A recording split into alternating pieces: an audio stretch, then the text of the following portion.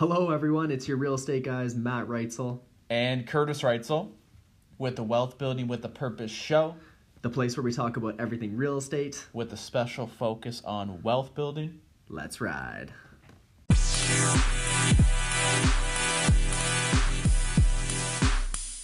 Talk about something that's a pretty important part of real estate investing, and I'm going to make this one really quick today, and it's debt pay down.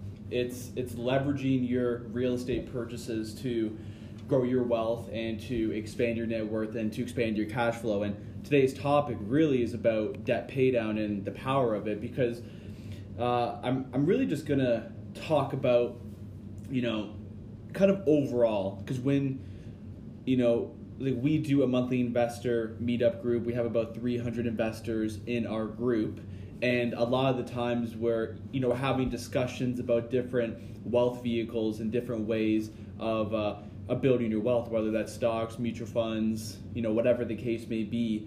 And a lot of the times we're always kind of comparing different investment vehicles to other investment vehicles to figure out what one will be the best place to put your money and to put your dollars to invest, right? And real estate, typically the conversation for the majority of the time kind of leads to the potential appreciation of whatever properties you own, and I think that's all great, and I think the potential for appreciation in real estate is very real, because of supply and demand, and that people always need a place to live and all that stuff. And I get that part of it, but I feel like that's typically the number one the number one thing that people think about when they think about real estate is, oh, I'm buying a property that is going to appreciate versus buying a car or something that's going to depreciate. And I fully support and totally get it. And I think one thing that gets a lot of the time that gets overlooked in real estate is the debt pay down part of it. Now, people get it. A lot of the times they understand it, but I think it's important to have that conversation again, because at the end of the day, and I'm just pulling up some notes here, at the end of the day, when you, let's say you're buying an investment property, you put in 20% down, and let's say you bought, I'm just going to toss out numbers here, make it simple. You bought $1 million property and you put $200,000 down. So that's 20%. I'm not including closing costs or anything like that. I'm just making it easy. You put 20% down. So you put $200,000 into the purchase, and you got a mortgage for $800,000, which means you bought $1 million property, right? 20% down, 80% mortgage. Cool. And then it's going to be amortized, probably over 30 years or 25 years, whatever. It's going to be amortized, and you can have an interest rate, and you're going to pay that mortgage off over that span. But when I say you're going to pay it off, if you're buying an investment property and you buy it well, you're actually not paying it off. The tenants are paying it off, or the tenants, whatever, they're paying off that property for you. And a lot of the times investors will look at it and say, well, the leverage part of real estate is amazing because I have $200,000, own $1 million property, and now that $1 million property next year will be worth more, year after will be worth more, and then I'm going to build money that way. What a lot of the times people fail to realize is that they're also that $800,000 mortgage that you have every month. When you collect rents, you pay your expenses, and then you service your debt, which is servicing your mortgage. You're paying down that debt each and every month. Now, I know this is not a foreign concept to a lot of sophisticated investors that follow us, that listen to us, that come to our meetups, but it's a topic that I feel like we need to keep having over and over and over and over again, because a lot of times people come to our meetups and they say, well, you guys talk about the same thing over and over and over again. And I kind of just think to myself, well, because it's only a few things we need to talk about. We don't need to talk about all this complicated stuff. We just need to talk about the fundamentals of real estate, and debt pay down is a big part of it. And where I'm kind of going with this is, like I was saying, every month you receive rent. At the beginning, a lot of the times you're not going to have as much cash flow. We do recommend buying properties at cash flow, but you're not going to have as much because you're servicing an 80% mortgage, and then over that lifespan, however long it's amortized for, you're going to pay that mortgage off, right?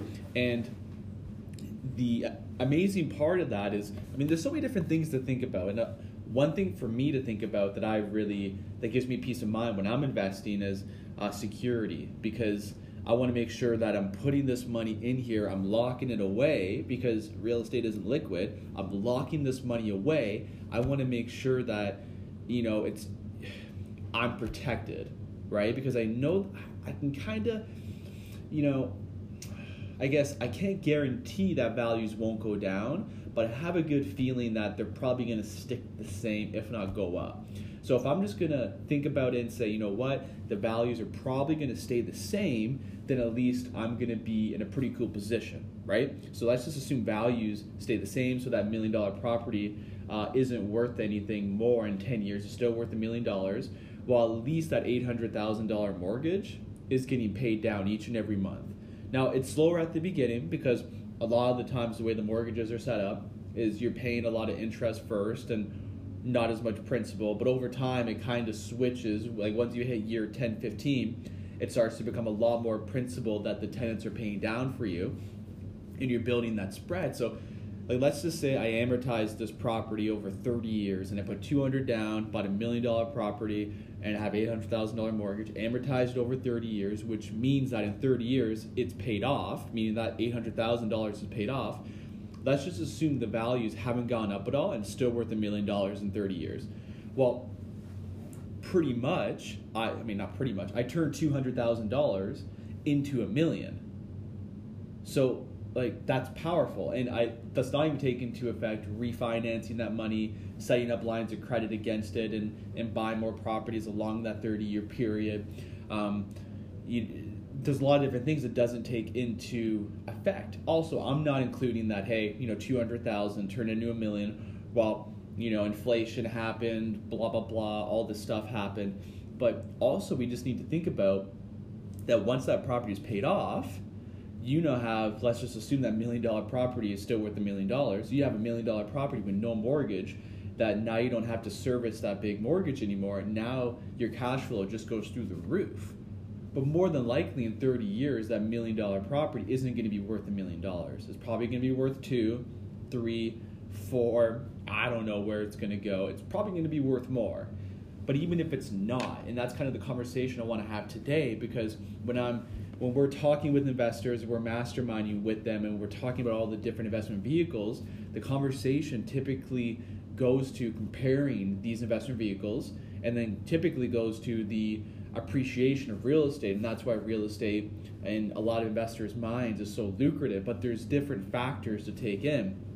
And really in a real estate investment, you have appreciation, debt pay down, and cash flow, which all these three, and then like tax benefits and stuff, but let's not think about that for now. Yeah, cash flow, appreciation, debt pay down, all these three combined give you your rate of return. That's really how a rate of return is calculated, is through these three vehicles of cash flow, appreciation, debt pay down. And what I kind of like, that if you financed it right and you bought right, you're going to get the cash flow bit and you're going to get the debt pay down bit. Because if I finance the property right, I'm not over leveraging myself, numbers make sense, I can service the debt and still get some cash flow, I know that I'm going to be ticking away at this mortgage. And when I say my tenants are going to be ticking away at this mortgage. So I know that it's just going to, every month, tick, tick, tick, tick, tick, I'm paying down a bit of principal every month. Over the years, it compounds and it adds up, and it starts building my equity that way. I really like that security of knowing that if I financed it right, I bought right, my numbers made sense from the get-go, that I'm going to get this debt pay down. And I think that's a lot of times people overlook that part and the power behind it. You typically don't realize what's happening until it's 5, 10, 15 years down the road, where your $800,000 mortgage is now $300,000, and you made whatever that number is, $500,000 just in debt pay down over the 10, 15 year window, whatever. Like, that's the power of debt pay down and having your wealth grow. And I think it needs to be a bit more of a conversation with investors, because if we take appreciation out of the picture and we just base our returns off of debt pay down and cash flow, you're still going to get an amazing return. And then if appreciation happens to you, wonderful, that's amazing, great. But we know for sure that if we finance it right, we buy right, and we make good purchases, that we're going to experience that debt pay down. More than likely, it's kind of like 99% chance, very high guarantee that that's going to happen as long as you keep your properties occupied and keep tenants in there that are paying the rent every month. We know that that part's going to happen. A very high chance, like I'm saying. Obviously, no guarantees, but very high chance to a guarantee. So just wanted to hop on today, kind of making a point every week to hop on, talk about investing related stuff. So if you enjoyed it, let me know. Any questions in the future, feel free to reach out. I'm always here to answer questions.